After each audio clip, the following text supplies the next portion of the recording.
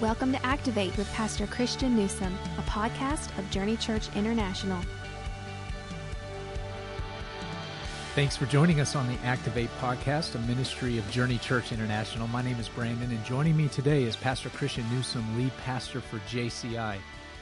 This past Sunday, we launched a new series entitled Judges, Heroes of the Faith. You know, at various times throughout this summer, we will be studying the book of Judges, and more specifically, the people God used to deliver the nation of Israel. Before we jump into the discussion questions today, Pastor Christian, I'd like to talk a little bit about student camp.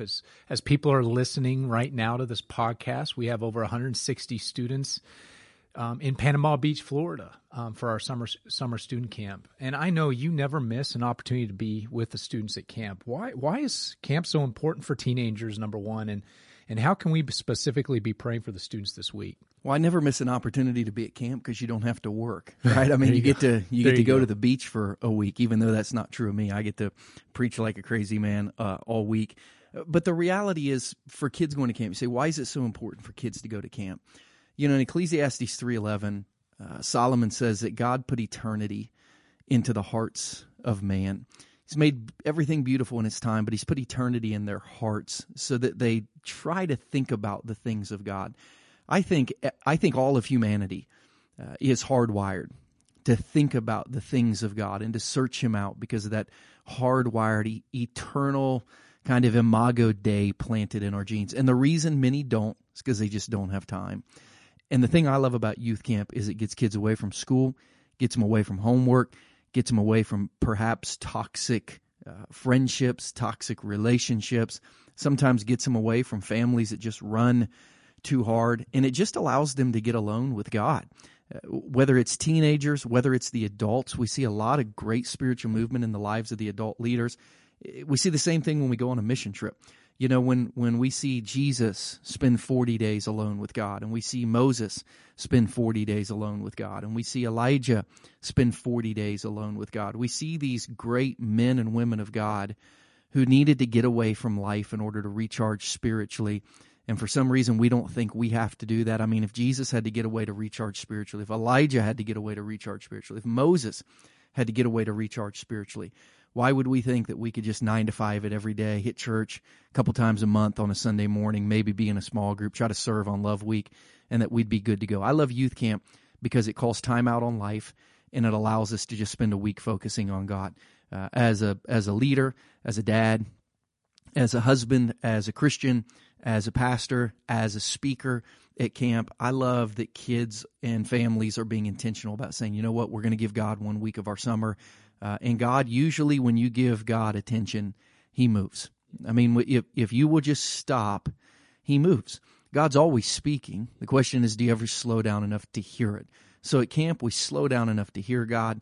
We stop enough to allow God to move. We've said on this podcast, God is a gentleman. He's not going to bust down your door. Camp is unlocking your front door, if not even propping it open and telling God, listen, you can stop by any time this week that you want to. I've carved out some margin for you. And he does. And we're going to see God move in the lives of our teenagers and our leaders because of that. And for that reason, I love camp. I love mission trips. I love Vacation Bible School. I love weeks that are set aside. I love Love Week, weeks that are set aside for God, because really I think that's what God is waiting for most in us, is just a little margin, a little surrender, a little space in our life, and he can speak life, give life, bring life to us in a brand new way. And that's what our prayer is for our students this week, right, Pastor Christian, is that God just continues to move in their lives and open doors and really do something special. Yeah, start moving again, continue moving. A lot of our students last year began a spiritual journey that ended 2 or 3 weeks after camp. And the cool thing about God is he doesn't make you go back to the starting line. He says, hey, you know where you left off last year? Let's start there and let's go again this year. So some of our students are just going to begin again a journey that they began with God, and this time we hope it lasts a little longer, sinks a little deeper, transforms, a little more impactfully in their heart. So let's jump into Judges, because Judges is a really fascinating book. In fact, it's not only a book of the Bible, it's also a period of time for the nation of Israel. We call it the period of the Judges. Pastor Christian, I know how much you enjoy history. How could reading and studying the ancient history book of Judges help us today? Well, I think Judges is a study in a lot of different things, but one of those things is when we think we've arrived, we still need X, right? I mean, the people of Israel for generations just wanted a land. They wanted a place to call home. I mean, Abraham, Isaac, Jacob, Joseph, the generations of 430 years in Egypt, the wilderness generation that roamed for 40 years. I mean, they just wanted a place, and they thought once we have our place, everything will be good. And it wasn't. They had their place, but they were still missing a leader. And then they thought, well, once we have a leader to fight our battles for us, we'll be good. And Judges is a story of all of those leaders who still don't bring the fulfillment. The book of Judges was written for the reader who understood the history of Israel to really long for a king like David, a king who was righteous, a king who followed God, a people who led people well. But even in David, we see, just the frailty of human nature.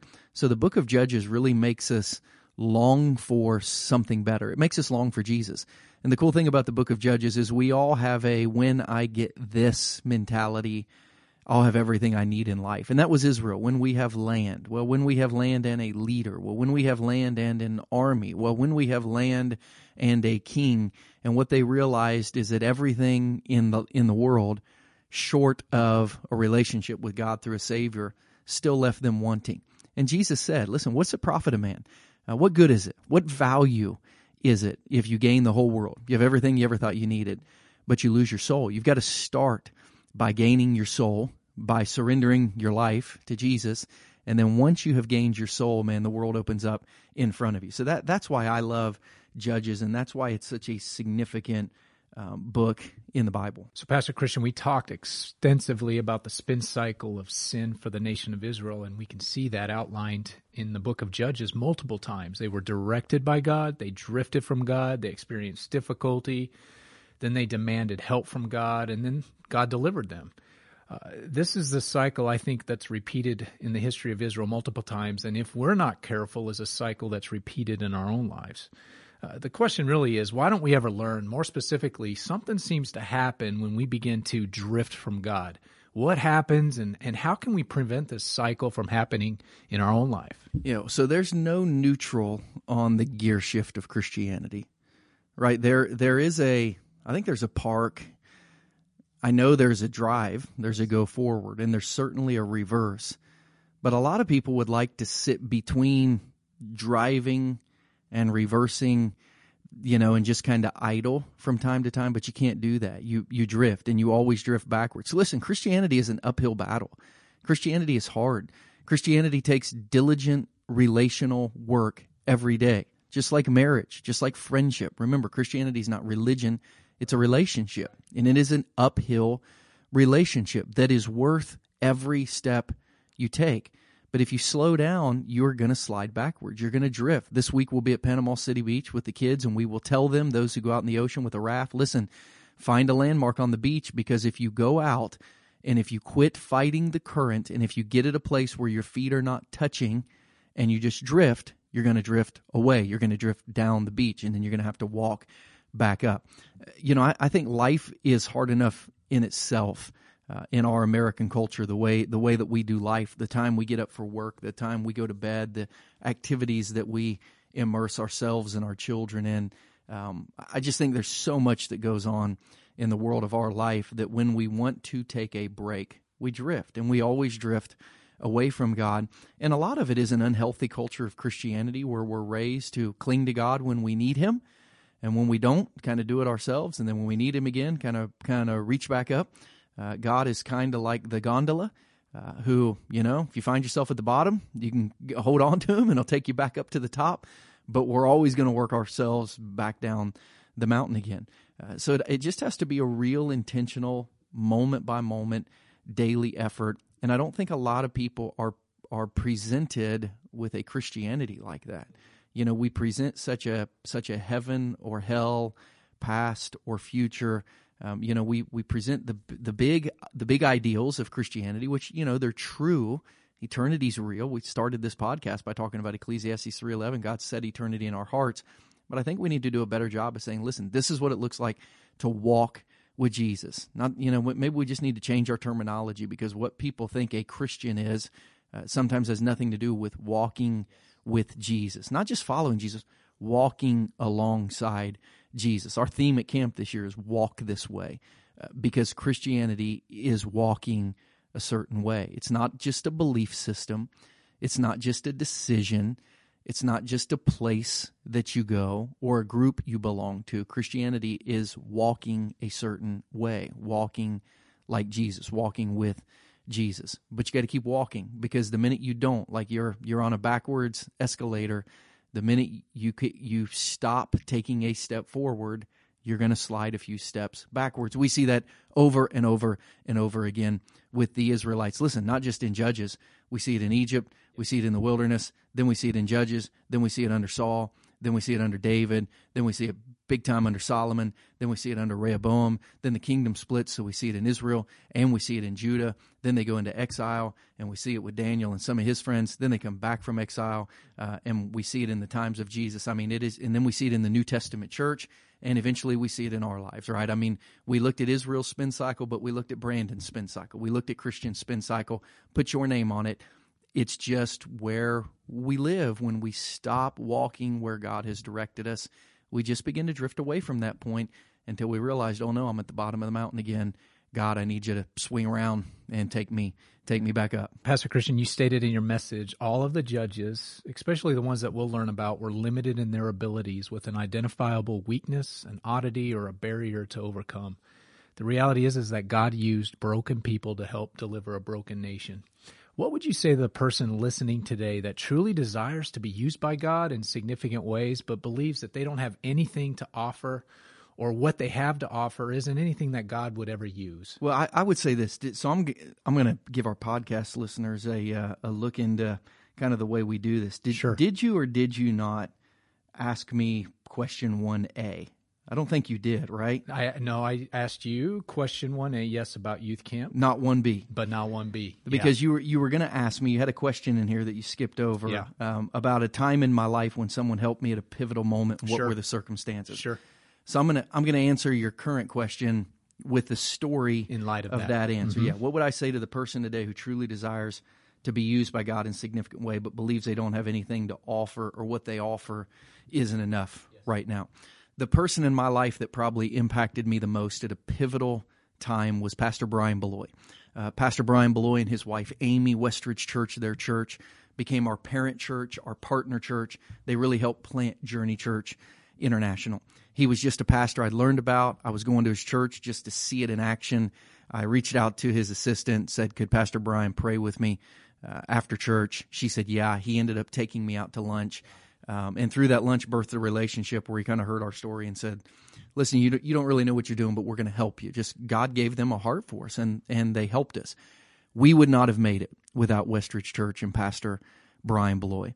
Without their love, without their encouragement, without their influence, without their leadership, without the money that they gave to us. I mean, that he'll be in to speak on June 24th. I mean, they've become our church planting parents. We would not have made it without them. We learned after the fact.